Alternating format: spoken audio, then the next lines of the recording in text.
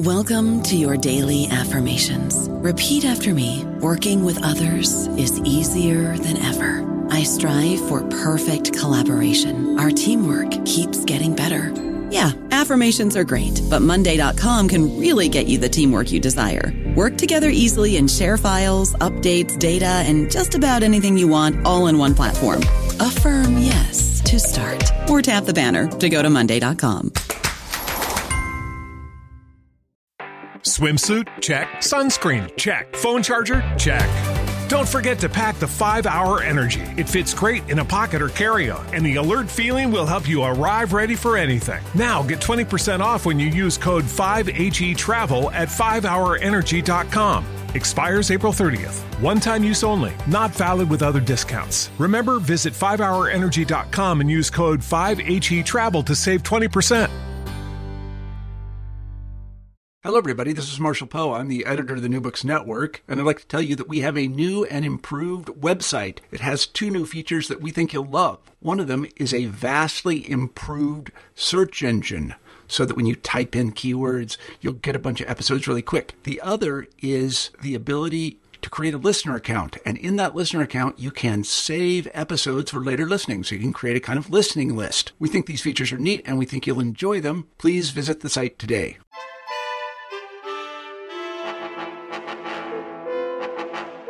Hi, everybody. This is Steven Siegel, your host at the New Books Network and New Books in History.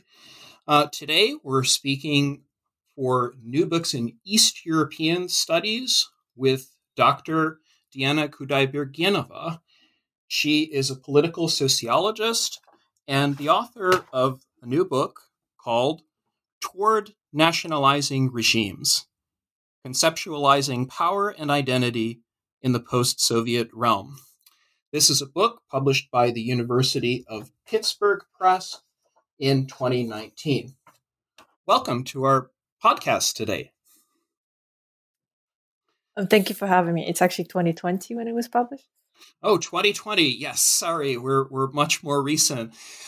So I just wanted to say a few words about Dr. Kudaibergenova. She is a political sociologist, and she studies different intersections of power relations through concepts of state, nationalizing regimes, and different ideologies, the subject of the book. She's trained as a sociologist at Cambridge and is currently a research associate on the leading UK Global Challenges Research Fund Grant Compass that's based at the Centre of Development Studies in the Department of Politics and International Studies at the University of Cambridge, UK. It's an ambitious project, and it deals with the study of Eurasia from Belarus to Tajikistan. And Dr. Kudaibergenova's research is dealing with community engagement, that part of the project, which includes sociological research and public outreach and local engagement. You may know her from her previous book, publications. Her previous book includes Rewriting the Nation in Modern Kazakh Literature, published by Lexington Press. And this is a book which deals with subjects of her interest: modernization, nationalism, and power in 20th century Kazakhstan. So I just want to start with a general question for our listeners, since this book is about nationalism and Latvia and Kazakhstan. So could you tell us how you got interested in doing all of your research, including your field work for the book? Yeah, so I was born in Kazakhstan just before the collapse of the Soviet Union. And basically, as a kid, I grew up through these processes of defining and rebuilding, and what was considered rebuilding the nations in our states. And I didn't really think about my identity, or something some people would call ethnicity, until later teenage years, because I was born in a very multi-ethnic family. My grandma was my hero, and she never fallen back to these categories of identification. And she spoke a number of different local Central Asian languages, and she didn't really separate people by their ethnicities. So, and as I was growing up, of course, I went through my educational stages, and then at some point I ended up in Spain, so studying Spanish. And I was really happy to get a degree in Spain as well. And I ended up in the Basque Country. And obviously, it's a very different part of Spain. Wow. And all of my knowledge of Spanish was basically, tested when I got into a subway for the first time and I saw all the writings and I thought, I don't know that language. And obviously it was Basque. So while I was studying in Spain to do a degree in cultural studies, I was actually really fascinated with what's going on in the place where I was living, in Bilbao for that matter. And I thought, wow, nationalism is very interesting. So gradually, while I was doing the cultural classes and sort of post-colonial theory classes, I started reading more about nationalism and started getting interested in sort of categories of power, which inevitably brought me to sociology and introduced me to Bourdieu, Baudrillard, and Foucault. So, and from that, basically, I was sold. I thought I'm going to do nationalism and the study of power. It's so interesting, and how and why people really are willing to fight forward or for something that they care so much about. And when I came back to Kazakhstan, it was just logical that I would probably do it in my own home country because it is the case of a very interesting nation building and nationalism movement. And I thought that's a great case. So when I ended up in Cambridge, I started doing my sociological studies precisely on nationalism and nation building. And then, yep. Yeah, I see a reflection of your sociological interests all through the book. It's an interesting path that you take to eventually get to the comparison of Latvia and Kazakhstan. So could you talk about the method that you develop for studying fields and rules and power elites? It sounds like C. Wright Mills a lot. And then, sort of what led you to a comparison of those two countries in particular, Latvia and Kazakhstan? Yes, and that was very important to find a comparative case. So in the beginning, I mainly focused on Kazakhstan, and that's what the Rewriting the Nation came out from, because I was really interested in sort of unravel that history behind what led to the building of contemporary Kazakhstan that I got to know as a kid and as a person who came from there. And then for me, it was really important, and I felt like, in order to illustrate this better, and in order to come up to some point where you can conceptualize further, you need to see how, okay, there's one scenario of how this can develop, and then there should be another scenario. And how can I understand and sort of see the differences and driving forces that led to that? So, of course, there was a very logical understanding since the very beginning of my project that it had to be comparative. And I was looking for the case actually for, it was before the start of my PhD. I spent the whole summer in the library just reading up everything that I could find on sort of the Soviet Union and on the different republics. And I was really trying to find the case that fit me, because I thought it should be on the former Soviet Union, because it's such an important, and it's not only interesting, but it's also a very sort of, it's the space and history that can offer so much to the study of nationalism that is, I feel still that we only unraveling of what happened and what's going on right now is sort of this post-Soviet transition. So for me, it was very important to find the case within this sort of Soviet realm out of the 15 republics. And I just got really fascinated by the Baltic history in general.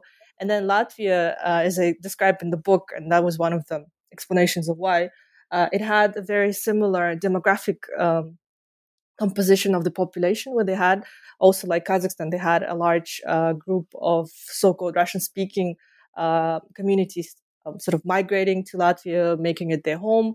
It is a bilingual country, it is a bilingual society, but there were very different approaches to how sort of navigate these differences, both ethnic, linguistic, and about this otherness when it comes to nation building after the Soviet Union collapse.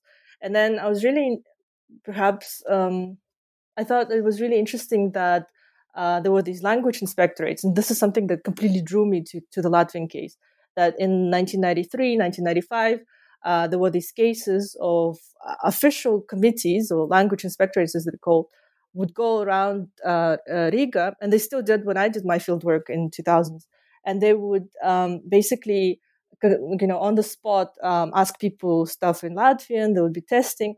And if you could not speak up to a particular level of the state language, because Latvian is the only state language in Latvia, then you would be fined. And when I went to Latvia, obviously in the beginning I spoke Russian, and that's how I found a great network of people who are Russian speakers. And I was actually placed in this location in Kengaraks, in the rayon, as we can call it, the district where there is still a lot of Russian-speaking sort of, as you can call it, migrants, Soviet-era migrants. And a lot of them actually were saying that they were still afraid of these language inspectorates. And it was actually almost like 2 decades after the initial studies that I read were conducted. So I just thought it's a very interesting specificity of how different nation building policies worked out, and how they and how people experience that. And for example, in chapter 4 of the book, where I talk about Russian speaking minorities, and I call them lost in translation, I have an excerpt of the interview, which was much longer, with a woman who failed the language test 3 times, and she tried to learn Latvian so hard, but she couldn't. And I thought it's like, these kinds of stories and struggles are very interesting, of how you want to fit in with a specific understanding of what is the nation, but you simply cannot, because obviously of different contexts and structures of why this happens, but then you're still persisting to do so. And I thought it was really, really interesting, sort of conceptualizing what is nation and how can you fit into this nation. So that's why Latvia to me was an interesting case, but also it's a very different case politically from Kazakhstan, because it is a democracy, it's a European state, and I thought it would be a great comparison to sort of provide how this model of nationalizing regimes work. So I hope to sort of push it forward. Yeah, I want to talk about that a little bit more in the interview, and in light of the surprise departure of President Nazarbayev as well in 2019. But even in the 1990s, the consolidation of this kind of personalized regime, which you differentiate from a kind of cult of personality or cult of the ruler, I think it was extraordinarily important to trace the changes in parliament and the constitution and the law of the first president. I think it was 2000 in Kazakhstan. But I want to come back to that a little bit later on. Could you give us an idea of how you decided to organize the book? I know you have 5 chapters, and there are many chapters in which you include the word regime or nationalizing regime, which seems to be a very important concept to you for the organization. So how did you structure the book and make those decisions? So yeah, the aim really of the book is sort of to provide the framework and to introduce nationalizing regimes as the way we can analyze different power struggles and also power processes in these different states and societies. So as I say in the beginning, it's not only, the case of Latvia or Kazakhstan that we can analyze this through, but you can, and I'm planning to do that with other states further on, maybe and I think Russia would be a very good case to study that as well and then we can find out whether it's a personalized or ideational regime, and that would be actually very interesting to see. Maybe at different stages it is a different type of regime. And then the way I structured it is that, of course, I wanted to introduce different contexts of how and why it is important. So that's what the first chapter is really talking about, and sort of trying to be both conceptual and historical in a way to explain why this is important. In the second chapter, I talk mainly about the discourses and what are the ways that different categories of meaning are produced, because this is what nationalizing regime is really all about. It's about controlling and producing the meaning, and then through these control and production, the elites are struggling for the power. And that's the argument I'm trying to make. And then in the third chapter, I talk about sort of the mechanisms of how then control happens, and how the ruling elites are trying to subvert any other opposition, whether ideological or sort of contesting any from any party, even if it's a winning party in the parliamentary elections, as in the case of Latvia. And sort of I show how this mechanization then of power struggle works. In chapter 4, I really look into, and chapter 4 and 5 are very similar in the way that they look at what happens beyond the elites, sort of what happens to the people who are not part of this elite field. And in chapter 4, I talk about, again, Russian-speaking peoples, and sort of also Russian parties that they called in Latvia, and sort of all sorts of movements and politicians who are involved in that. And in chapter 5, I look into a larger spectrum of just people or populations in the country, regardless of their ethnicity, and how they respond to nationalizing regime. So, and to go back to your previous question, which where you talked about sort of why I'm using sociology and Mills quite a lot, and I think he's very influential in the way I'm thinking about constructing this argument, is that my main aim was to sort of highlight the mechanisms of power. And then I hope what comes through is that these mechanisms of power are done by elites and regimes that they construct. And then they use specific discourse. In our case, it becomes nationalism. In other cases, it can be something else in different periods of time. But they use nationalism as sort of the battlefield for these mechanisms of power struggles. If it was not nationalism, if it was, for example, something else, the book would be basically about that type of different discourse. But for me, it was very, very important to navigate and show as to how the power struggle happens, what are the mechanisms, and who rules. Because as I say in the introduction to the book, that while there are a lot of different frameworks in the way we can understand how nations are built in this region, it's very rare to find something that tells you actually how it's done and what is the mechanism in detail, sort of what happens and why the discourse doesn't change for the past 20 or 30 years. Why is it so dominant? So for me, it was the question that really bothered me in the beginning, and I wanted to find an answer to that. Yeah, and I want to focus on the different cases now, because I think in the kind of research that you did on competition between elites, or maybe even a dominant ethos of elites and counter elites, there's so much ambiguity and fragmentation, as you say. So let's take the case of Kazakhstan. So in the Kazakh case, what is it that allows elites to form in a kind of way that they're identifying with the ordinary people, these power groups or even clans? I'm not sure clan is the right word, but there are the mayors, let's say, of Astana and Almaty. What can you trace, sort of like as a sociologist, but also historically, what made these groups or clans so opportunistic or so powerful? How do you conceptualize that in Kazakhstan?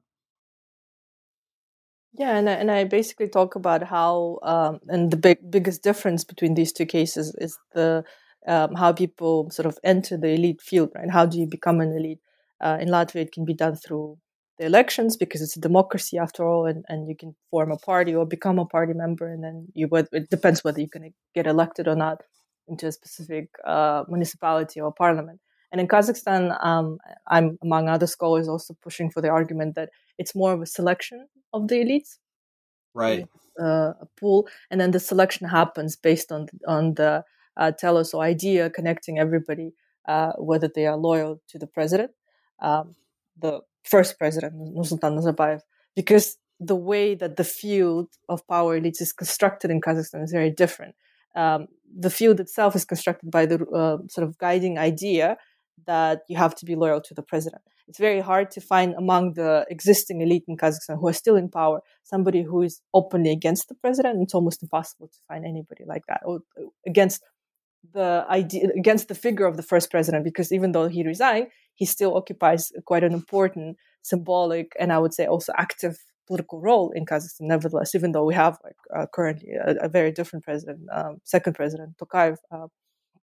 But nevertheless, it's important in order to be within that elite field that you are loyal to Nazarbayev himself. Whereas in Latvia, that idea is very different. It's the idea of being loyal to the Latvian, sacred Latvian nation, quite ethnicized discourse of that nation. And if you don't follow that telos and that idea in Latvia, then you're definitely not allowed to specific actual power. And that happens to the parties that I'm discussing in chapter 3, the ones that are sort of trying to find an alternative way to this ethnic Latvian idea or discourse. And in Kazakhstan, it's more about the loyalty. That's why I call the Kazakh case the personalized nationalizing regime, and Latvian case the ideational one. And you have this in chapter 2, moving on to the comparison as you develop it, a chapter called The Archaeology of Nationalizing Regimes. So how do these power elites manage to exclude and push out alternative forms of discourse? You use the word sacred in many cases, but given the relative, ease of comparing the demography of the two countries, but what is it that allows elites once in power, if they're conservative or nationalist or right or far right? What allows them to exclude citizens? How do they draw those lines? Well, yeah, and in the Latvian case, I think it's historically is very important that legally, they after the collapse of the Soviet Union, legally there was this precedent that everybody who was not a descendant of citizens of pre-war, pre-1943 Latvia, basically were not given citizenship, and they became non-citizens. And at that time, it was more than 25% of the population. And then a lot of the key legal decisions like citizenship law of 1994 or the language law of 1998 that again were amended later on because there were a lot of criticisms and complaints about these crucial laws in Latvia. Even though they were amended afterwards, still at the crucial moment of sort of building the foundation to the new state and to the new nation in the 90s was done in almost pure absence of the others, right? Of the alternative or Russian, as you want to call it, Russian parties. Is it? I'm sorry to interrupt you, but is it mostly the Russian-speaking minority that you're talking about? That those who are excluded, or there are others? There were obviously a lot of Baltic Russians who were still citizens of the pre-war Latvia, but there was still, I mean, compared to the population in 1991 or in the 1990s, there was still, I mean, like not accounted to as many of the Russian speakers that were in Latvia at the time. So the 25% of people, more than a quarter, I mean, actually it was more than 25%, more than a quarter of population was basically completely cut out of these political decisions. And then, of course, that allows to sort of, as soon as you can cement the specific idea of the nation, and if you're putting it in the constitution, and then the constitution that then was amended again, and it was amended on not within the different articles of the constitution, but actually the preamble, and I talk about it in the book, the amendments, and I sort of cite the way it became, as we know, the constitution starts, we are the nation of so-and-so, this is the country of so-and-so people. But in the Latvian case, it was actually amended to completely sort of underline or triple times underline the fact that it's the nation of ethnic Latvians and lives, but nobody else, basically, right? It's not the nation of those people who become Latvianized or assimilated into Latvian nation. So I think it's a very strong point of sort of the use of political language, the use of these different powerful discourses. But the way these discourses become powerful obviously takes time, and it takes the consensus from the people who construct them.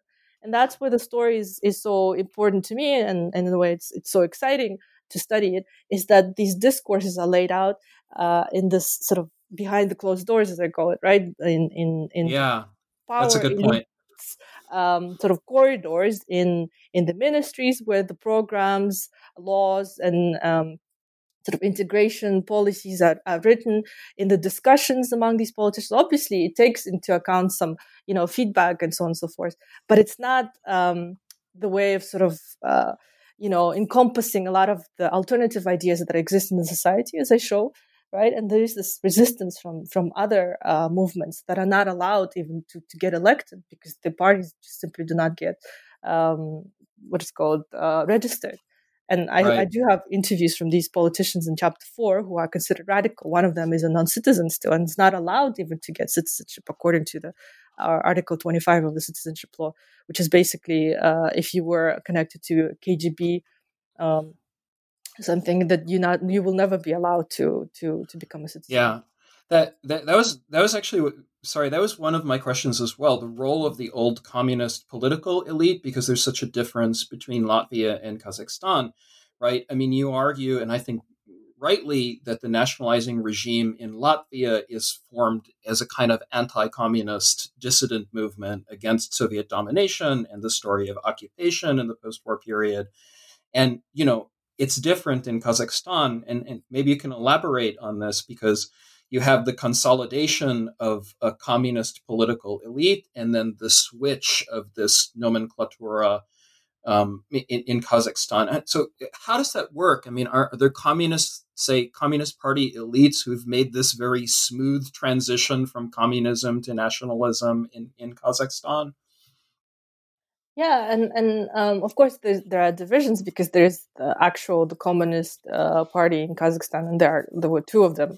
There are still, and in the 90s, the old Communist Party was very influential, and sort of the different members of this party were quite strong and active voices in the parliament up until mid 90s when sort of the shift happens in Kazakhstan. And at the time when sort of a lot of commentators say that the parliament in Kazakhstan was highly democratic, there were discussions, debates, and so on. And there's this party that was led by late Serikbolsun Abdildin, who passed away last year. And then there is another communist party that is currently in the parliament. And usually in Kazakhstan, in the political discussion, these two are very much separated as the sort of not only as the old and new communist party, but also as the pro-government and a non-government communist party. And the one in the parliament at the moment is obviously the pro-regime rather than pro-government. Right. And yeah, so just to make sort of things clear, that there is Communist Party, and then there are communists who then turn into nationalists, which is really different within the regime itself, because the Communist Party slowly becomes disempowered, both of them. Even the one that is currently in the parliament, it doesn't have much voice. It's not really active. It's not really visible in making decisions and sort of wading their way through building certain meanings and so on and so forth, which is very important. As I say, power is defined by the ability to define the powerful and sort of dominant discourses within the regime and the country. But the communist elites you are talking about is precisely the President Nazarbayev himself, he was basically born out of the communist nomenclature in the Soviet period. He came into power as the first secretary, and then he became the president of Kazakhstan. Obviously, it all changed, and he started talking in a slightly different language, sort of the Soviet past. Not the same way as was talked about in Latvia, but nevertheless. Going back to your question also about how do elites become powerful in Kazakhstan, it is also in the beginning, it was also through the old sort of nomenclature channels in a way, right? And I talk about these elites, and I think I have a table where I sort of discuss who this kind of members of the elite groups who were old, Komsomol, for example, leaders and so on and so forth in Kazakhstan. But then the shift to sort of post-communist is very different in Kazakhstan, as they sort of, and I think in chapter 1, I have this section where I start from the archival note where President Nazarbayev gathers the sort of intellectuals, he gathers prominent politicians in 1992, and he says we need to come up with sort of ideology, but it's not an ideology because we're living in new times. And we're no longer following an ideology, because ideology by then became a dirty word, sort of something very associated with bad old past of the Soviet Union. And now we're sort of moving forward to not an ideology, but maybe a national idea, right? And I think I really wanted to include that sort of historical archival note to show how the constructs and sort of how you would still follow similar how do you call them, templates, but then nevertheless you filling them with even similar forms of discourse that you provide, but it's already moving forward to become something different. And for me it's a very interesting sort of the long goodbye of post-communism in a way, is that you are trying to say you something new, but you're not dismantling the sort of I don't know how to call it, but you're not dismantling the structure of how it's done. And I thought for me it was very, very important to illustrate that. It's sort of, we're not calling it ideology, but we are meeting here as the committee for ideological decision making. Right. But it's not ideology. We're building something else. And I think it's very interesting.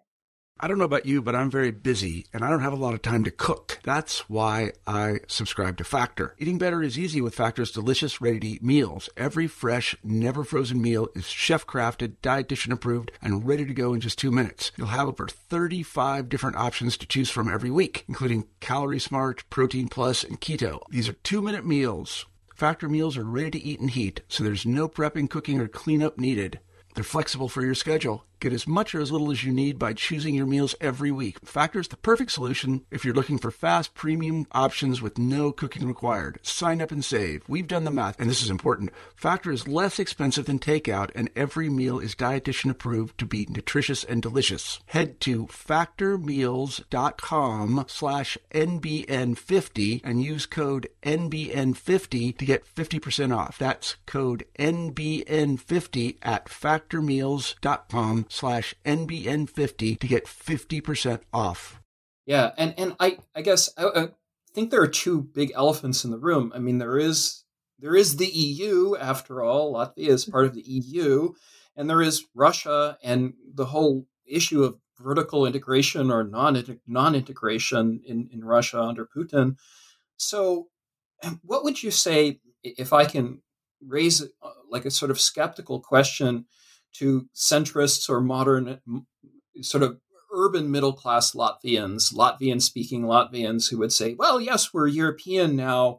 We've solved these problems. We know that there were a lot of pressure from the EU, from the OSCE and so forth about changing citizenship and minorities policy.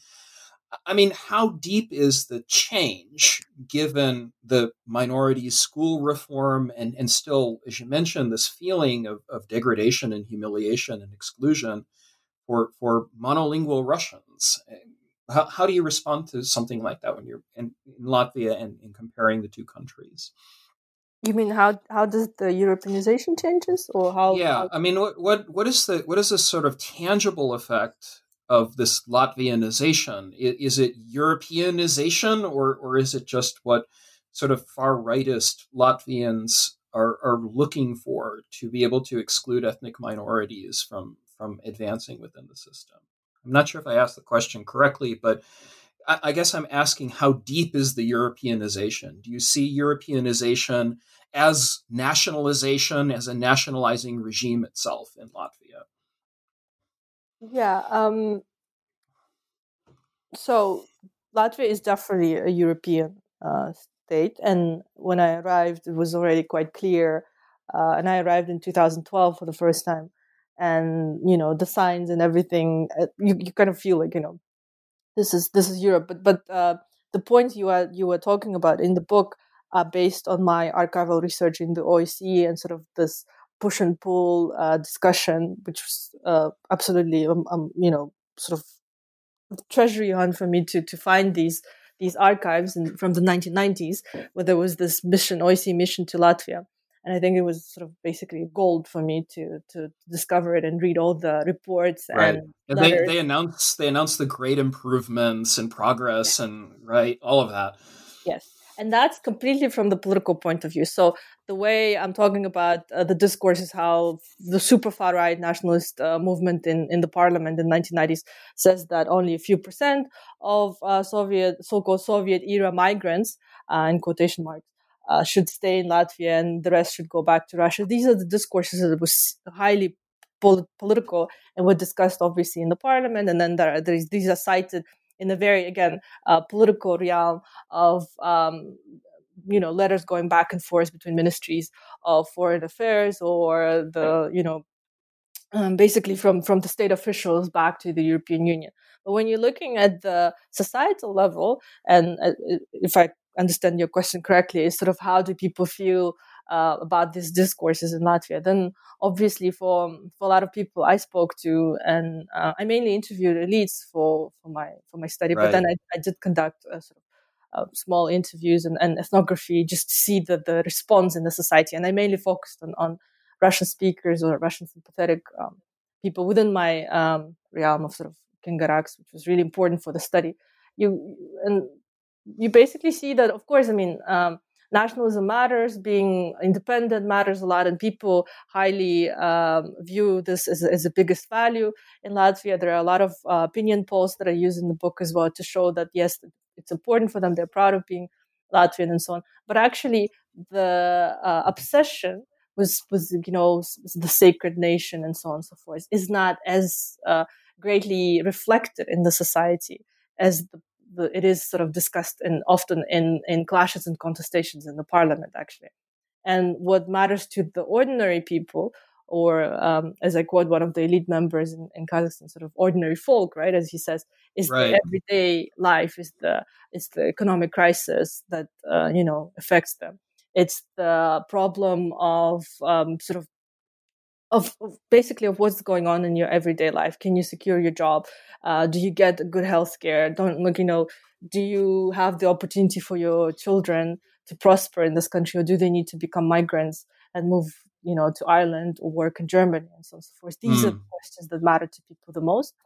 Europeanization obviously is greatly felt. They are the nation within the European Union.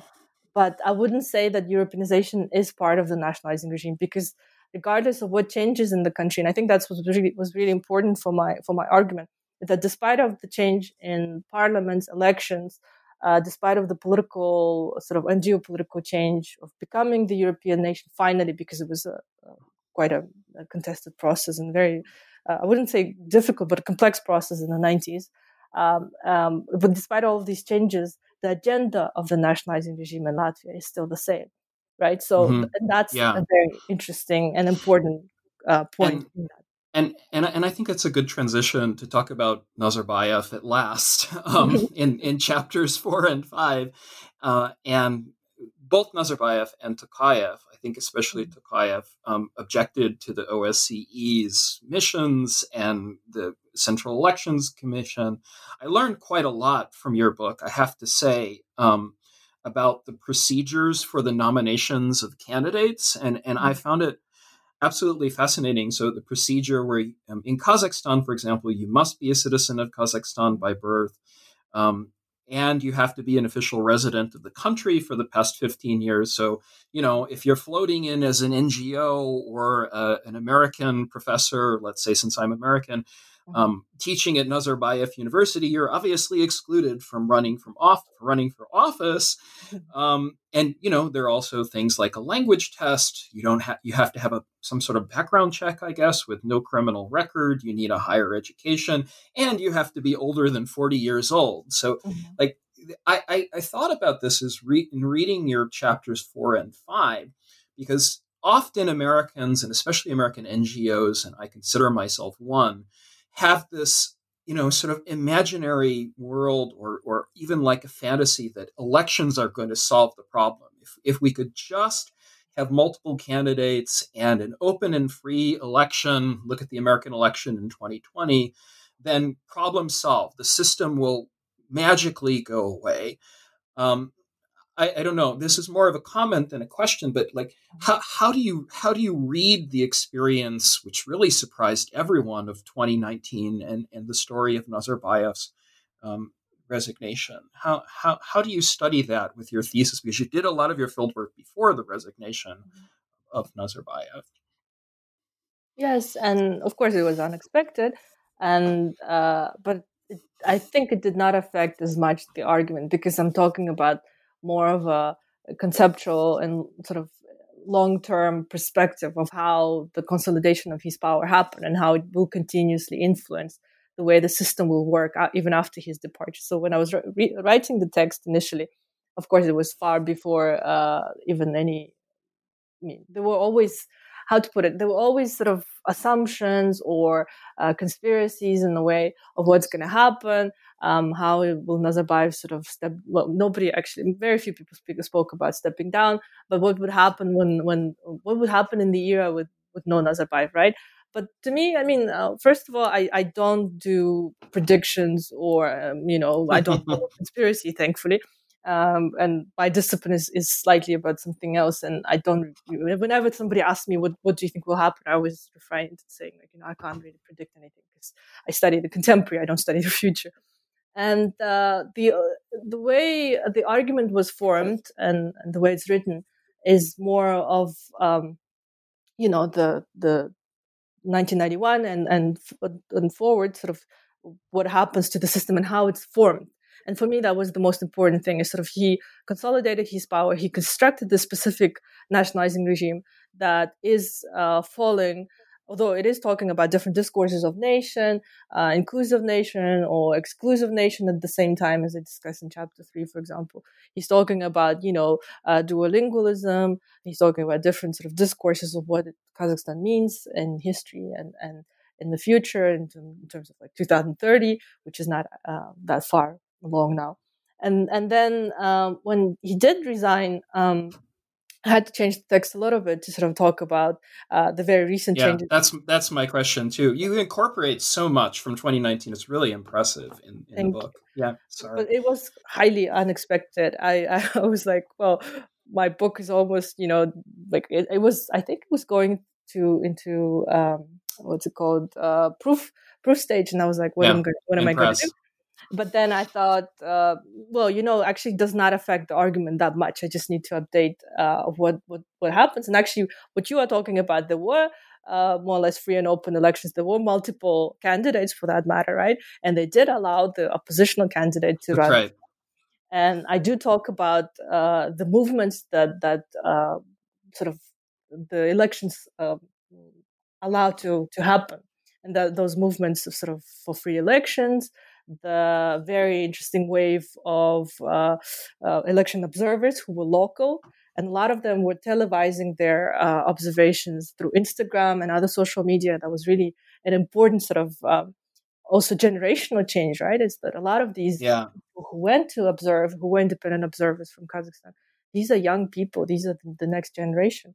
I talk about sort of very briefly about these movements and sort of the change that is happening. But as you can see, nevertheless, it does not bring to the change of the system. Could you give us an idea of the Wake Up Kazakhstan movement? And a lot of these are, I think, young people. They have hundreds of thousands of followers on Instagram. But I remember being in Ukraine in 2013 and 2014, 2015, and watching from Kiev and Lviv, and to some extent Odessa, a lot of the influencers and bloggers and activists, and it was by using social media platforms. It was by staging alternative political rallies. And could you tell us about this movement? I think it's called Wake Up Kazakhstan. I forgot what the original Oyan Kazakhstan, right?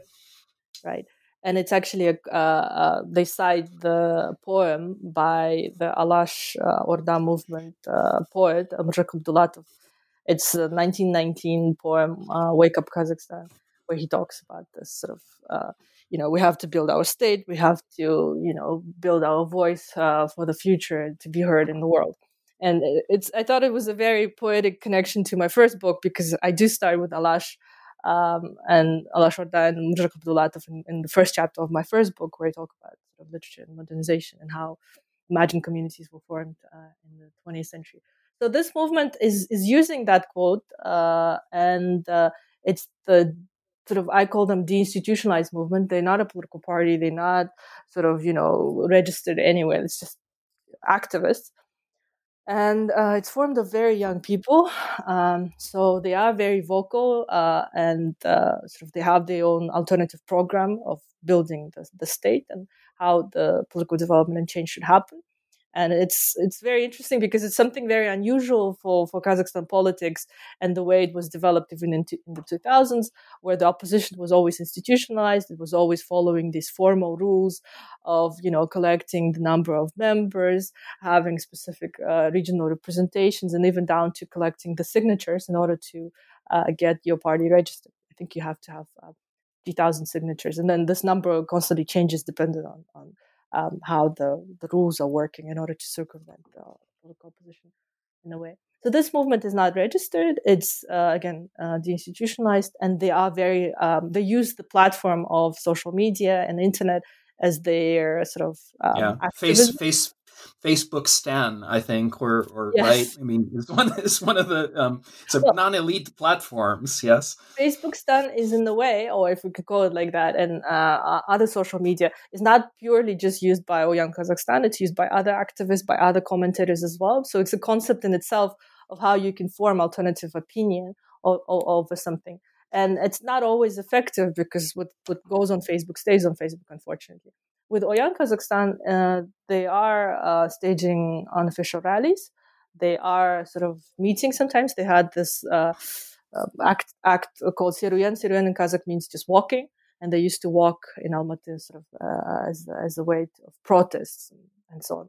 So it's something still in the sort of in the making, and we're going to see in the few months or years of how this sort of new form of political engagement will change, how it will affect obviously what's going on in the country and its politics.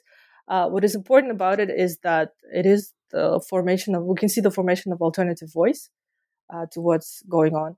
And to me, as somebody who studied the political scene in Kazakhstan for quite some time, it is definitely something new and something we haven't seen so much in the recent years. I know there were a lot of different movements in the 90s, and 90s was a golden period for all sorts of experiments and political activism in Kazakhstan. But now it's something slightly from a different story that we're going to see. And this is really my last question about Kazakhstan, and we'll move to the big points of your book. So what does that sort of 2019 experience mean for the old ideology of the father of the nation and Nazarbayev as I think it's Elbasi is the word, right? Mm-hmm. The guarantor of stability are there still people of an older generation, especially who are adhering to that ideology? Is it now all irony against, goodbye Lenin? How do you read this? Mm-hmm. Well, his official departure was an important sort of temporal break that we're going to study in the coming years. But in a way, he's still present in the political arena. He's not gone yet, right? And I think that's the sort of the idea of the stability and the father of the nation is still quite embedded in the society and in the politics. And I do talk about it in the book, saying that even after 5 years, it would still be sort of something that people would refer to. It doesn't go away by itself. It doesn't diminish by itself. Obviously we are living in extraordinary times at the moment. The pandemic is something nobody ever expected to happen, and maybe there will this crisis that will follow, and might change something. But definitely there were, based on the polls that I had before the pandemic started, it was clear that people were still supportive of that idea. But again, right now it's too early to evaluate what's going to happen after when we're out of this pandemic situation. But yes, he's still present. He's the idea of the father of the nation is very much present. I don't think I would call it an ideology, but it's definitely a discourse, and a very dominant still discourse, and how the way people construct the political debates, the way politicians themselves construct different discourses, and so referring back to the father of the nation, it's still very present and very important to them. So what would you like to see, having done all of this research, really studying over 30 years at least, and maybe even back to the Soviet period or back to 1945, interwar Latvia? Would you like to see more research done specifically on Kazakhstan, or specifically on Kazakhstan and Latvia? Is there a Ukrainian path, let's say, or what do you imagine in the world of post-communist and post-colonial studies? Yes, definitely. And going back to Ukrainian question, it's really ironic because I did study Ukraine. It's my shadow case that is still not highlighted, unfortunately, in my publications, but I hope some of that will come out in the nearest future, because I think Ukraine is a fascinating case. And obviously it does fall into the comparative scenarios and under different circumstances it would have been there. But yes, watching Ukraine from afar was in the past few years was a bit of a interesting concept. But yeah, hopefully I will come back to that. What I'm really interested in seeing, obviously, is a lot of these different comparative works. And I, in my search, was inspired by the sort of how can we conceptualize this time, and how can we conceptualize this particular space? What sort of theories and contributions can come out of this space that didn't come out yet? And what can this region, this super rich, but unfortunately sometimes neglected region, can tell us about different socio-political developments, about perhaps very interesting cultural transformations.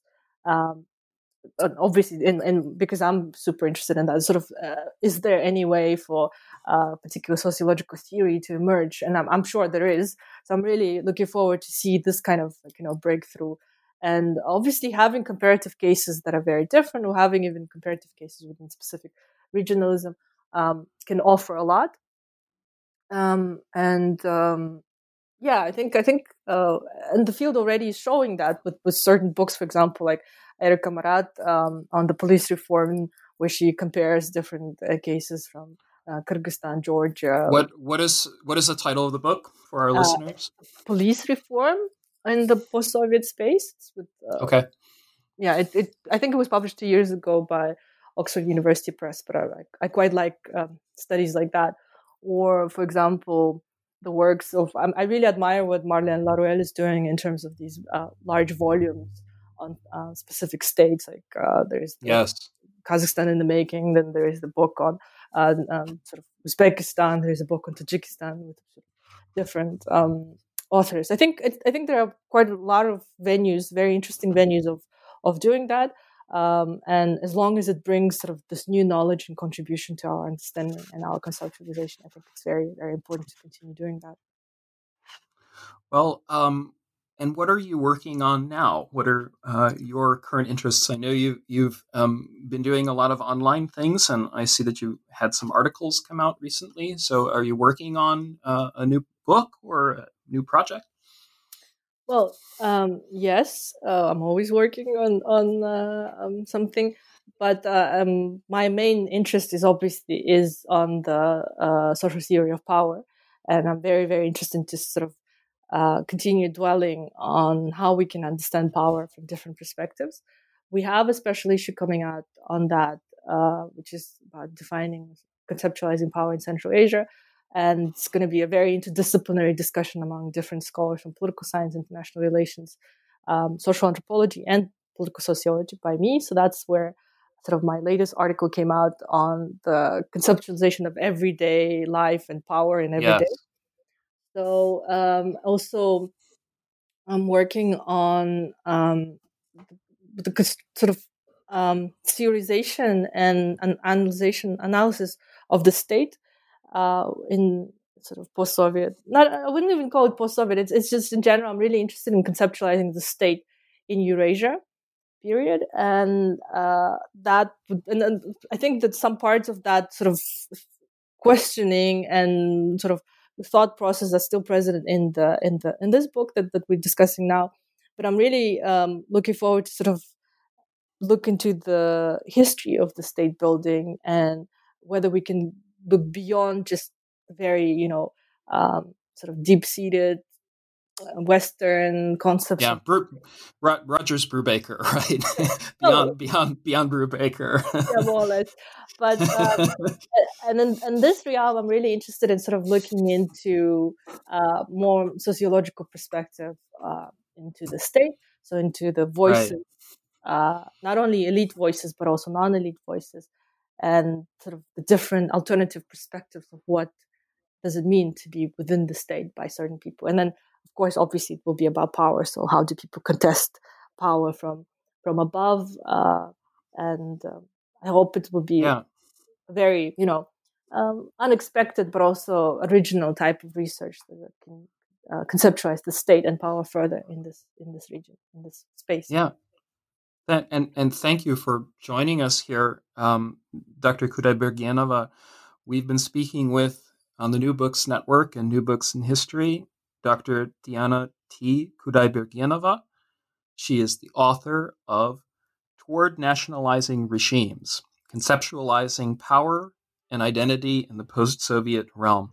This book was published by the University of Pittsburgh Press in 2020. I congratulate you for this wonderful book, and thank you for joining us on our podcast today. Thank you. Thank you for having me. Thank you.